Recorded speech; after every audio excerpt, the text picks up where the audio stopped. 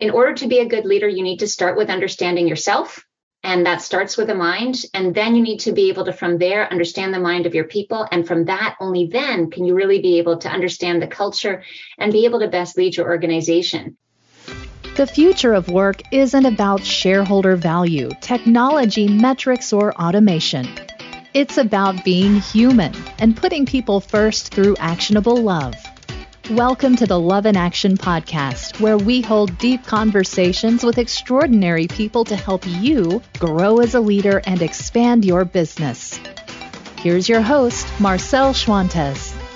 Welcome to another episode of the Love in Action podcast. I'm Marcel Schwantes, executive coach, speaker, Inc. contributing editor and creator of the From Boss to Leader program. Glad you're here. Please share this episode with hopefully someone in a leadership role, because this is a podcast about business leadership. And hey, if you like today's show, would you do us a quick favor? Go to iTunes and drop us a positive review and 5-star rating. We would be grateful for that. So in case you haven't noticed, leadership is hard these days. You know, if you keep up with current events, it can feel as if the world as we know it is coming apart, right? So this is really testing the will and the spirit of people in leadership roles.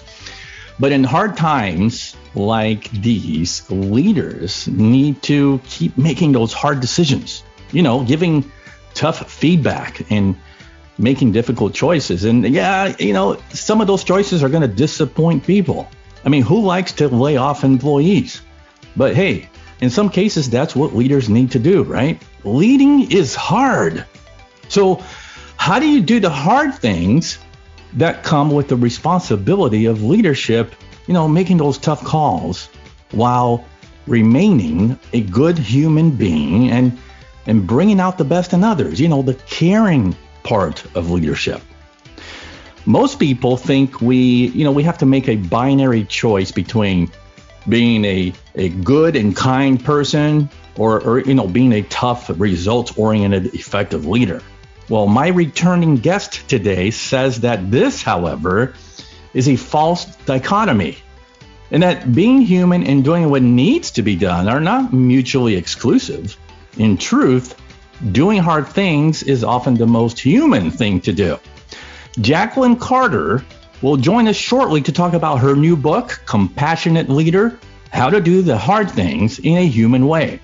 Jacqueline and her longtime co-author, Rasmus Hougaard, looked at data from thousands of leaders and employees in companies in nearly 100 countries to find that when leaders bring the right balance of compassion and concern for people with getting things done, well, they foster much higher levels of employee engagement, performance, loyalty, and well-being for their people. Jacqueline Carter is a partner and North American Director for Potential Project. I am a huge fan of their work.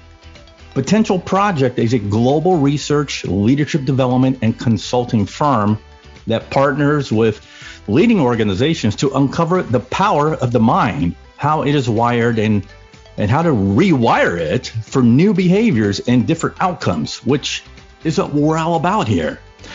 Jacqueline is a regular contributor to Harvard Business Review, Forbes, and Leader to Leader. She's also the co-author, also with Erasmus, of The Mind of the Leader. And I featured Jacqueline on the show back in episode 31, where we dove into the mind of the leader. So please check that out as well. And Jacqueline Carter now joins us. Welcome back, friend. Thank you so much. It's great to be here. So last time you were here, man, that was, I want to say almost probably 3 years ago now, but we have new traditions since then. And one of those traditions is to kind of get to know our guests and how you arrived at your why. So here's our intro question. You ready? I'm ready. Go. What's your story? I would say, so I love that question. And I would say that, so I'm a big superhero fan, Marvel, you know, DC, all of that. And if I had if they did a a backstory in terms of my journey, what it would come down to, there was one moment where I was a consultant for a large organization, and there was a leader who was leading a massive change. And that change to include all the kinds of things that we see on a regular basis. You talked about how hard leadership is, downsizing, all of the different aspects that are challenging for leaders. And he stood up in front of an audience of 300 people and delivered a presentation that I had meticulously prepared for him. And he passed out. And in that moment, what I found out after we, made sure that he was okay and tried to get him the support that he needed, was that what was wrong with him was there was nothing actually physically wrong with him. It was that he was overwhelmed, overworked, and although he had a lot of support around him, he wasn't taking care of himself, and his body just collapsed. And for me, it was this moment where I realized that my passion is around organizational behavior and change, and also understanding and managing the mind. And what I realized in that moment was that I wanted to be able to bring these two things together and talk about the mind and talk about how we can change behavior from understanding our mind to be able to make sure that no other leader passes out on a stage, at least not while I'm Wow. around. So that's my why, is really helping leaders to be able to be their best versions of themselves, just like you talked about in the intro. Yeah, that's a great story. So before we talk about compassionate leadership, I've brought other guests to really, talk about this very topic, but you guys have some amazing data.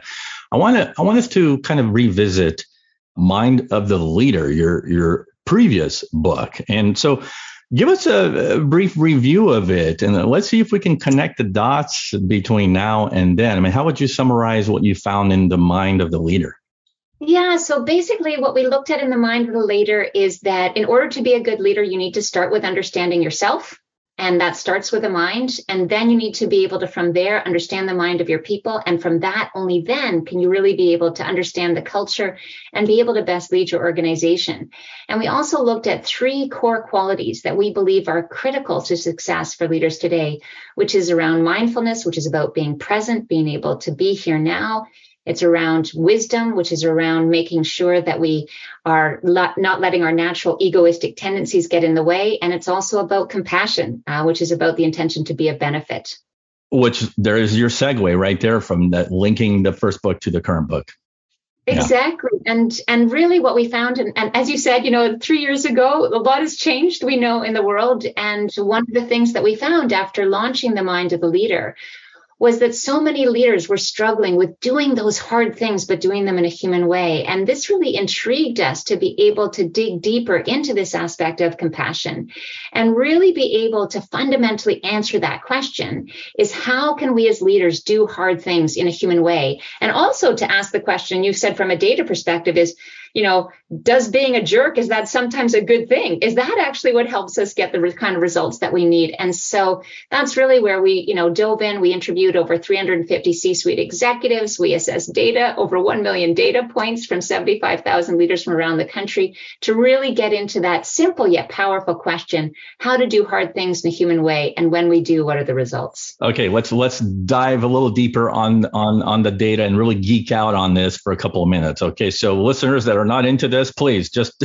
bear with us, because I love this stuff. So give a little more insight on the data points. You already mentioned how many executive interviews with CEOs? 350? So 350 C-suite executives and over 1 million data points. And we partnered with Harvard Business Review, and we also partnered with Forbes. We also partnered, I should just give a shout out to a number of different academic institutions. We really wanted to make sure that with that data set that it was really very rigorous. So Harvard Business School, Columbia Business School, Berkeley, Haas, University of Management from Toronto, and Amsterdam Business School, all partners in terms of us helping to really be able to assess the data points. And one of the interesting things that we looked at was not only interviewing leaders themselves and getting their feedback on how to do hard things in a human way, but also doing 360 assessments. So also getting data from their followers, which was where the real interesting aspects of the data came through. Interesting. So if you haven't caught on to the theme yet, we're trying to answer the question, how do we as leaders do the hard things in a human way, right? Which is kind of the premise of the book. So let's talk about, what did you find when you sift through the millions of data points? And I have specific questions, but I want you to tell us what's a good starting point for you.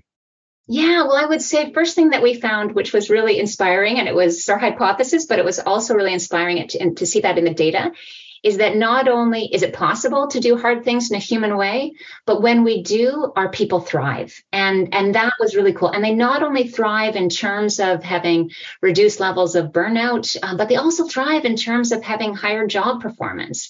So really being able to, address what I think so many leaders are challenged with today, both better well-being and better performance when we're able to combine doing hard things in a human way. Yeah. So is it safe to, I don't want to let the whole cat out of the bag. Maybe we can let half of the cat out of the bag, but because there's two sides here of this kind of leader that leads to the effectiveness to do hard things the human way, the right way. But one of those, obviously compassion pops up as a clear indicator of these high performing leaders, right?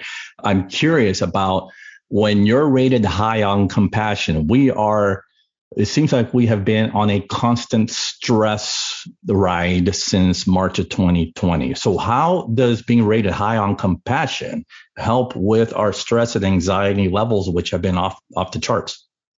Yeah, well, and it's what's really interesting is being rated high on compassion is not only good for our own personal stress levels, and I think that that's really important. So when, it feels good to be good, it feels good to be able to care. One of the things, and I think we'll probably get into this a little bit later when we dive into it, but one of the things that we found is it's also important not to care too much. And again, that's something that I think that we can shift into a little bit later.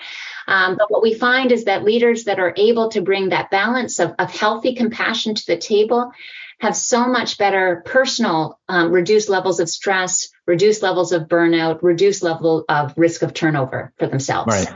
Okay. So if you're a longtime listener, you already know this because we have covered it with other authors and other research that compassion or people that lead with compassion has a positive effect on employee engagement, productivity, and just the overall well-being of employees. They just come to work, ready to contribute at a high level, right? So what did you find related to those terms?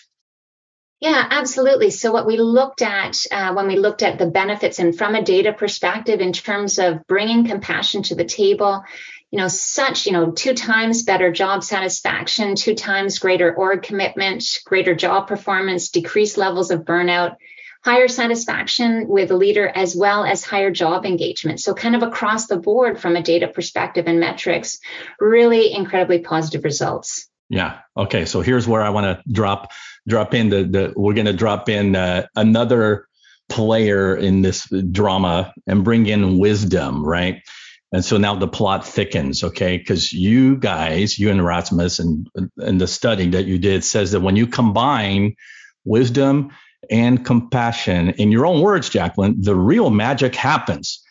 And so I want to know, what exactly does that mean? Okay, so I'm at the edge of our seats here wondering, okay, what now? The two combined together. I mean, talk about Marvel and DC. Are we talking about like having those two now? It's like the Avengers coming together? I think so. I think what's really encouraging, and I think that this is really important to be able to just level set just really quickly around just defining simply wisdom, what we mean by that. And the way that we look at wisdom is it's knowing the right thing to do and also having the courage to be able to do it. And one of the things that we often look at when we talk to leaders about this, there are many leaders that are smart.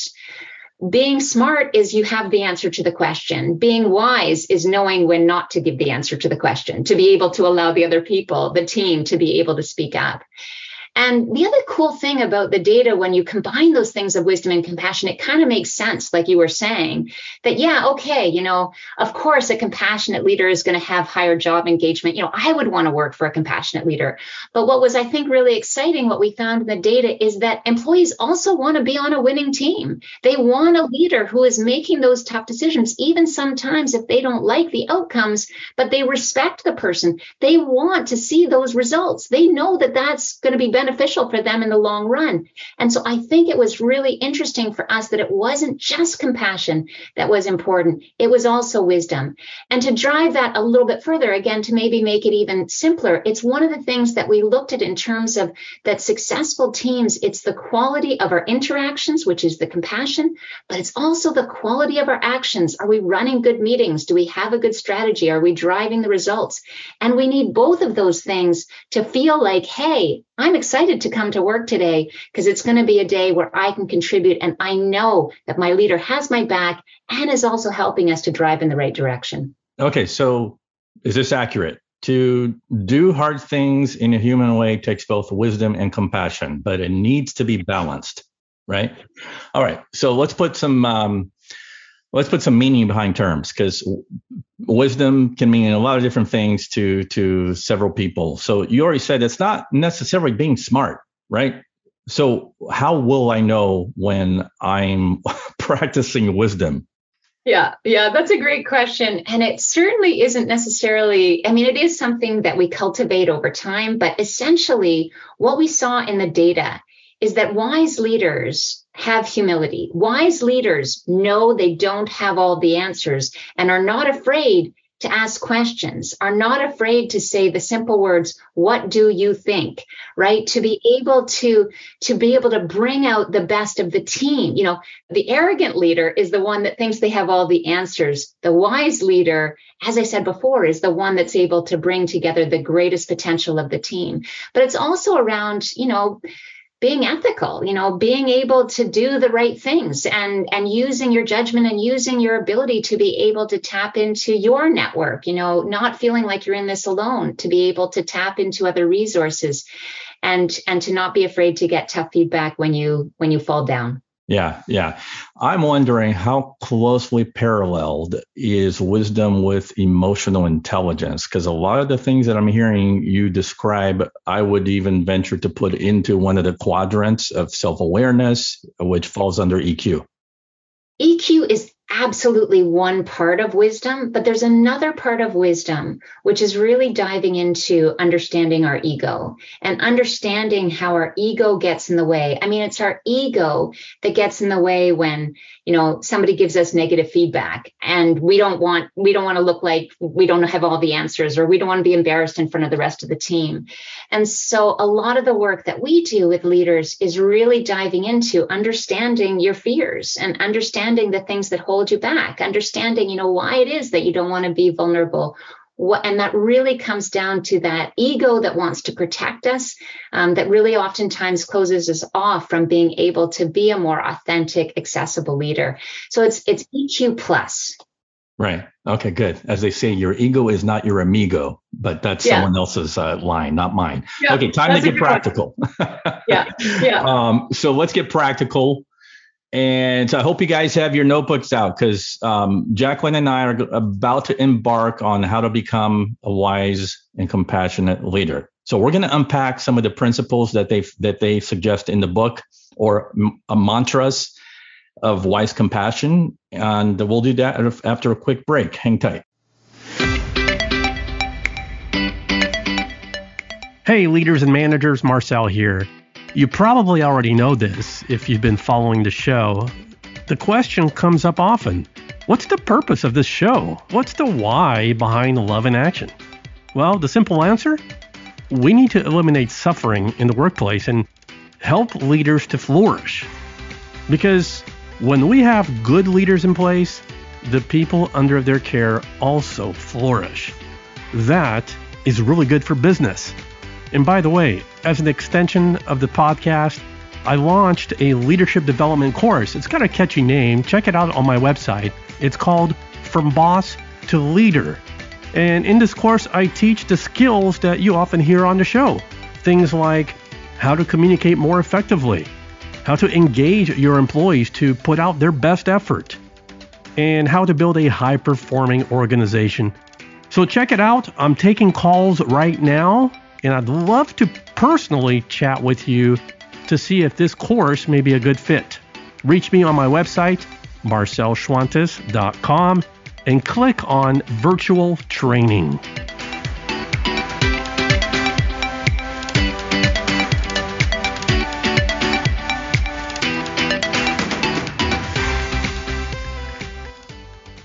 Okay, so you've condensed wise compassion into 10 principles for us to apply and really make them habitual. Otherwise, what's the point, right? We want to put these things into practice. So for the sake of time, I want to uncover 6 of the 10.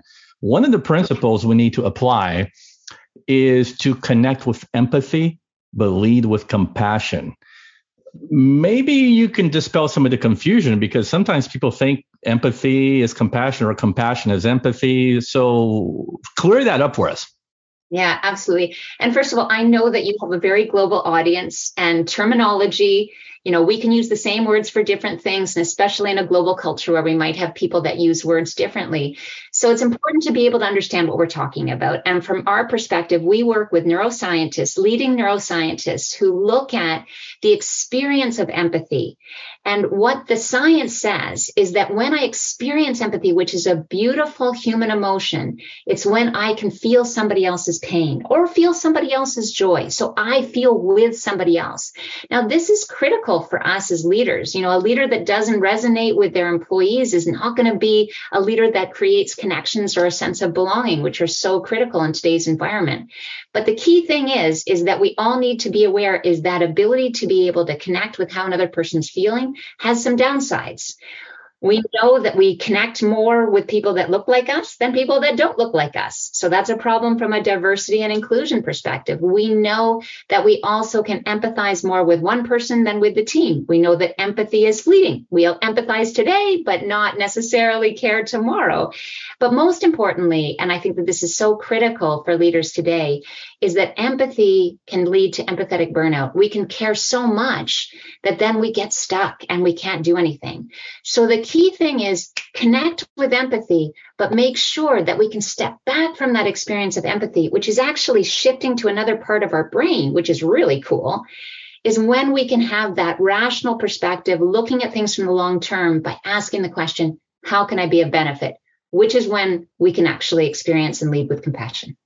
Okay, so you're basically saying that to overcome this possibility of allowing empathy to hijack our brains, we counter that with acting more in compassion to kind of offset this, this need to be more empathetic and, meet people's needs, et cetera, on an emotional feeling level, right? Because like you said, you do too much of that, a week from now. And by the way, this has happened to me in community space where there's so much need in a community. And I am one of those guys that I got to put on Mr. Fix-It hat and try to solve everyone's problems, right? And then, after a few weeks of doing that, because we're in trying times, this was, back in 2020 when we're all freaking out. But what happened is I didn't realize that I was experiencing my own symptoms of burnout from trying to be so empathetic. This is what you're talking about. And now my approach is more of like, okay, yeah, I get how you're feeling. Thanks for sharing. What can we do about this? Help me to help you get over this hump. And I think the other thing is that critical for us as leaders is there are some problems we cannot fix. And if we get caught into, that Mr. Fix-It mode that you described, which I think is so common for us as humans and as leaders, is wanting to fix everybody's problems. But right now, there's a lot of problems we can't solve. We can care, we can be present, we can be compassionate. But we need to be able to step back, and sometimes stepping back is actually doing nothing at all to be able to, we got to give them space to be able to work these things out themselves. That can be very compassionate. Compassionate action can be no action, so long as it's with wisdom. Wow. Okay. That's going to be in my show notes for sure. All right, Jacqueline, here's another one. Before we lead others with compassion, we need to first learn to lead ourselves with compassion. And this is the principle of your oxygen mask first. Walk us through that. Yeah, absolutely. And, this is so important. We all know this. But the analogy is obviously from, when you get on a plane, now that we can travel again, is, being able to put our own oxygen mask before we can help others. And this is critical for us as leaders. And it was absolutely borne out in the data, but I don't think you need data to know that when you are not getting the sleep that you need, you're not getting the exercise, you're not feeling your best self, you are not the best leader. Nobody wants to work for a grumpy boss. You cannot be a good, wise, or compassionate leader if you are not making sure that you're taking care of yourself. Perfect. And speaking of not getting enough sleep, okay, I'm totally with you on this one. I believe that overwork is glorified in many work cultures. I think Elon Musk, right, going I don't know how many days straight without sleep, and now being busy is sort of a badge of honor. So you call this principle busyness kills your heart. Yeah, exactly. And that's it is so funny how we have grown up in this culture now where if I were to say to you, if you asked me, Jacqueline, how are you doing? And I said, I'm doing great. I've got lots of space, nothing to do, all the kind of time on my hands. You would probably say, she's not a very productive person, because you're so used to everybody saying, oh, I'm so busy. I've got so much on, that busyness is now a badge of honor. But what we know is that busyness does not equal productivity. I can have a lot of things to do, doesn't necessarily mean that I'm doing the right things. And oftentimes, especially what we've seen post-pandemic or wherever we're at now, is most of us have more meetings, more texts, more things on our to-do list, but we're not being more productive. So we've created more time that we're spending and getting overwhelmed, but we're not necessarily taking a really critical look of what's most important. And certainly when it comes to our people, that should be our priority. And if we're not focusing on our people, that's when busyness can actually get in the way of us being able to be the best leader that we want to be. Wow. Okay. So give us some practical strategies of tips. So how do we overcome busyness? Because this is right up you guys' alley. This is mindset stuff, right? Yeah, exactly. Yeah. Exactly. And it really is, what the invitation, I think specifically, is to take a pause. Like even we could do that right now, just pause and just to notice how busy is your mind. And if you feel like your mind is a little bit of a hamster wheel and you've got so much going on, the invitation is to say to yourself, is that really helping me to be the best version of myself?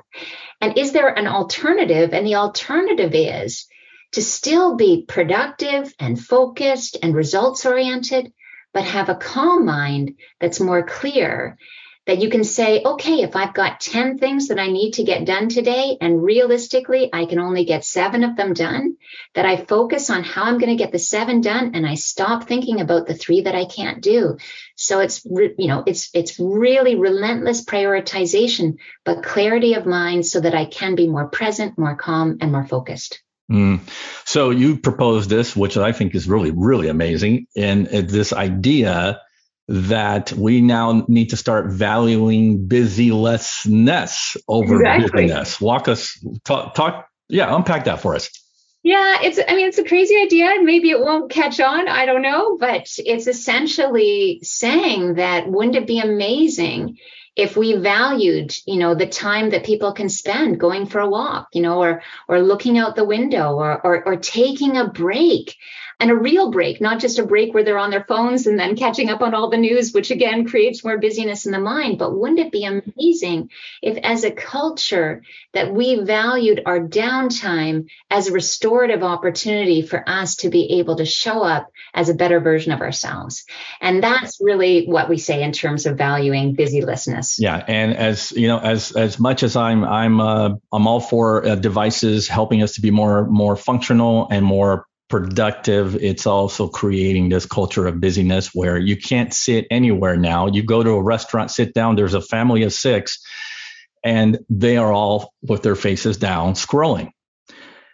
And we can't even value being with family and loved ones. In other words, not being busy, because we're still strapped to our devices, which means that we're still busy. We still have that. Our minds are racing because we're like, we're maybe suffering from FOMO. We got to find out what's going on with the latest, whatever.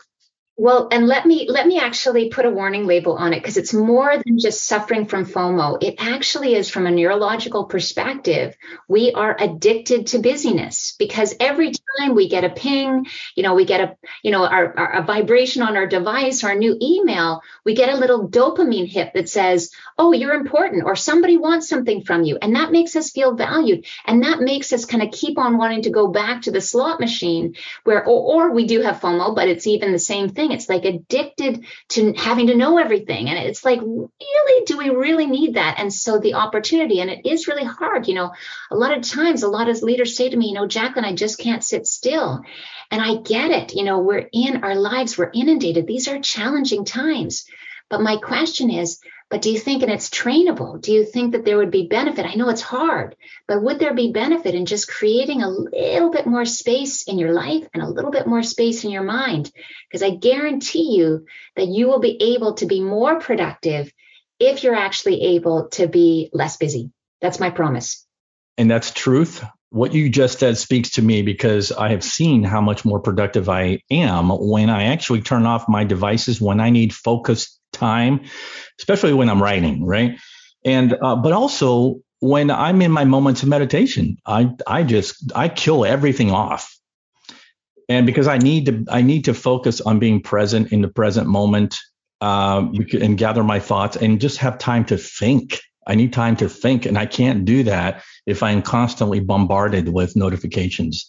Well, exactly. I think the other thing, just again, from a neurological perspective, what we know is that, our greater awareness is much bigger than what's front and center in us. And that's why when for anybody, if you've ever had like a really creative moment, well, all of us have, but most of the time it's not when we're sitting in front of our computer. Our creativity comes when we go out for a walk, or number one answer is when we're in the shower. It's when we stop thinking that we tap into our greater awareness. And then we can be more creative, we can have greater wisdom, we can be more intuitive.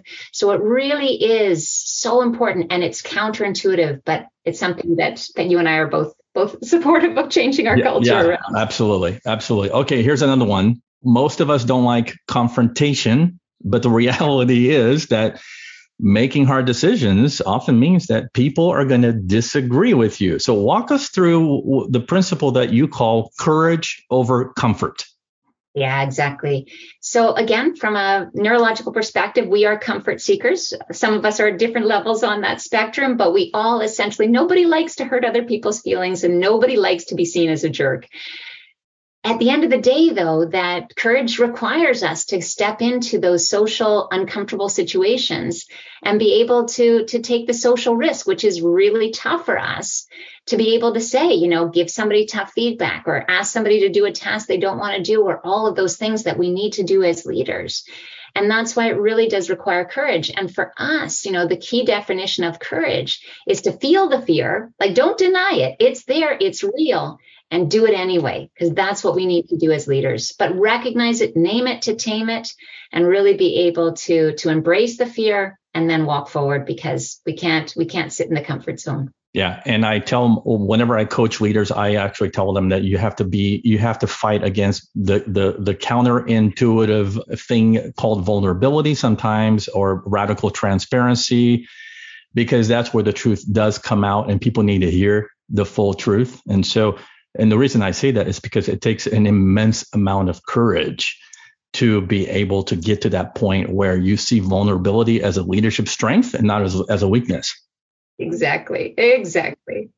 Okay, so I got two more, and this one is I think kind of relates to the last one. Wise compassion means balancing candor, right? Being direct with people with that caring side of leading. Now, this is tough. This is tough because it's such a delicate balance. So, you call this the principle of direct is faster. Yeah, absolutely. And the key thing here is exactly as you said, caring candor. The reason why the care is so important in front of that is because it's not about, brutal honesty, or it's not about saying everything that you need to say, or, it's really about being really thoughtful about what is the message that I need to deliver to this person and how can I deliver it in the best way possible. But one of the key things that we found, and this really came out in the stories of the leaders that we talked to, is so often they would get in a trap of, trying to wrap, like if they were getting into the conversation, they would kind of wind their way into the conversation. And the person is sitting there having no idea what the conversation is about, just creating a lot more anxiety. And then when they finally, dropped the bomb or whatever it was, it became a very difficult conversation because the person wasn't prepared. So the idea of direct is faster. Letting people know up front, look, This is what we're here to talk about. And I know it's going to be a difficult conversation, but it's important that we have this conversation. And I'm here for you. I care about you. But this is what we're going to talk about. And now let's work through it together.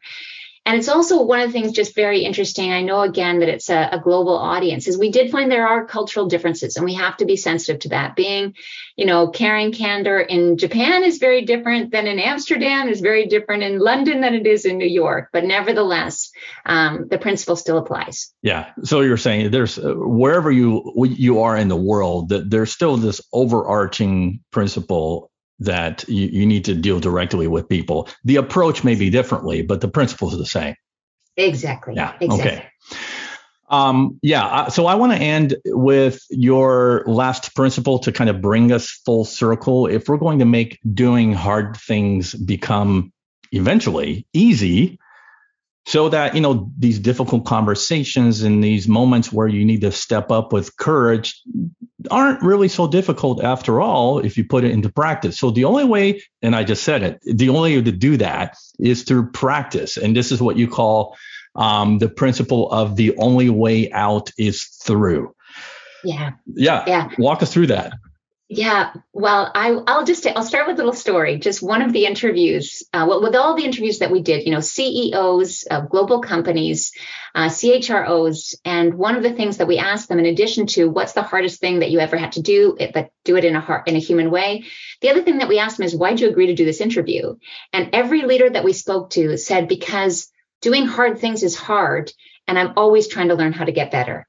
And it was really inspired by that idea that as much as, the only way that we can really learn how to get better is to step into the fire. And we found, that hurt, that didn't work out, and get feedback and be humble about it.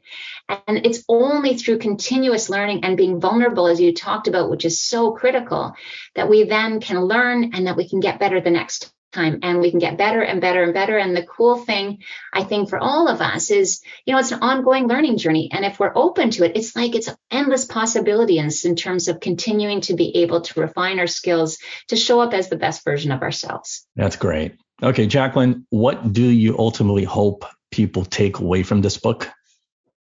Yeah, I think the inspiration that we can be both hard and human, we can focus on results and care, and ultimately, not only is that better for ourselves, for our people, but also for our business.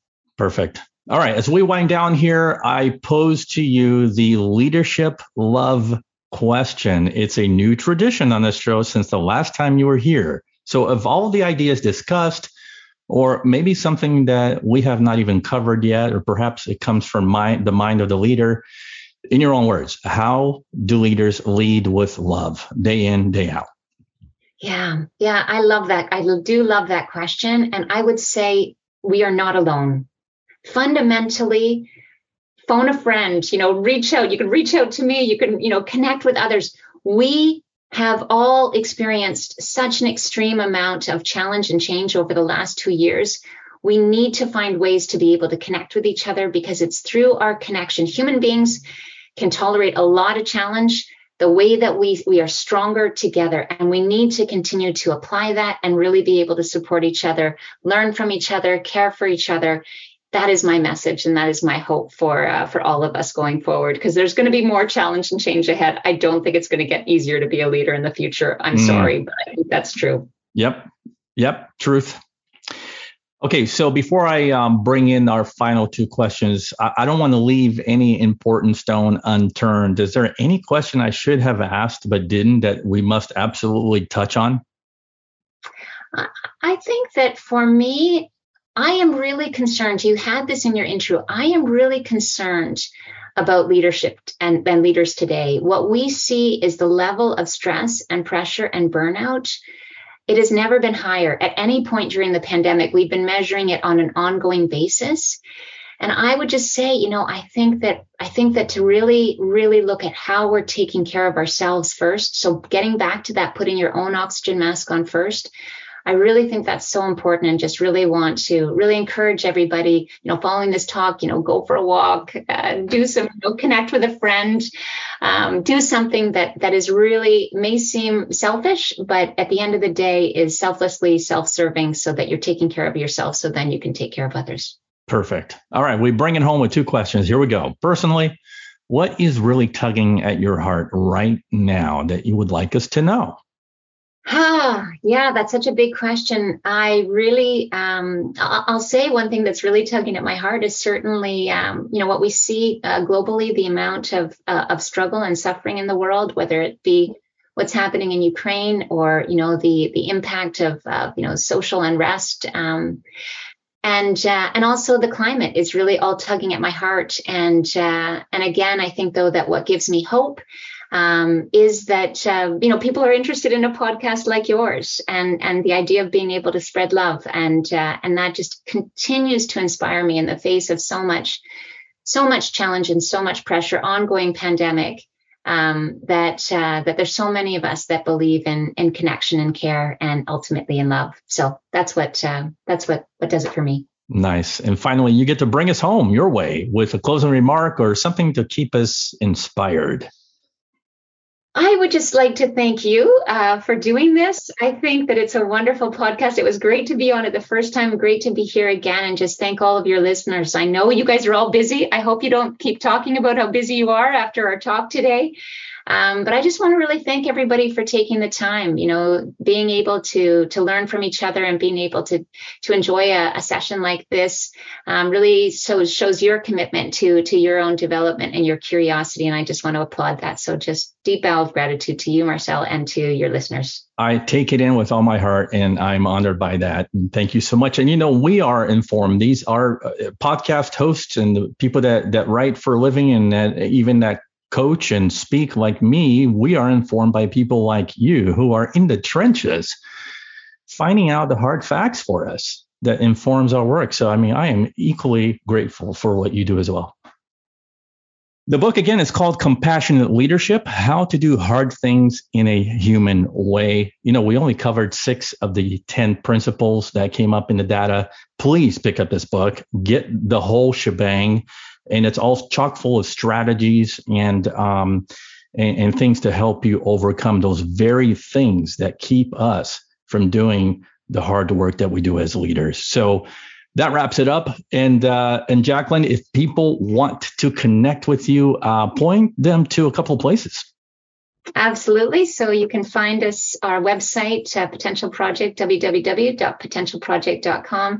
And you can also connect with me directly on LinkedIn. Give me any feedback. I'm being very vulnerable about it, and always open. So Jacqueline Carter on LinkedIn. And thanks again, everyone. Thank you, Love in Action Tribe, for joining this conversation. You can keep the conversation going on social media with hashtag Love in Action Podcast. And look for my show notes on my website, marcelschwantes.com. And finally, we're always looking for sponsors to help spread this Love in Action movement globally. If you have an interest, reach me on my website or find me on LinkedIn. Thank you for listening to the Love in Action podcast. If you enjoyed today's episode, please share it, subscribe, and leave us a review. Until next time, don't forget, the future of leadership is love in action. Believe it, practice it, and watch your business grow.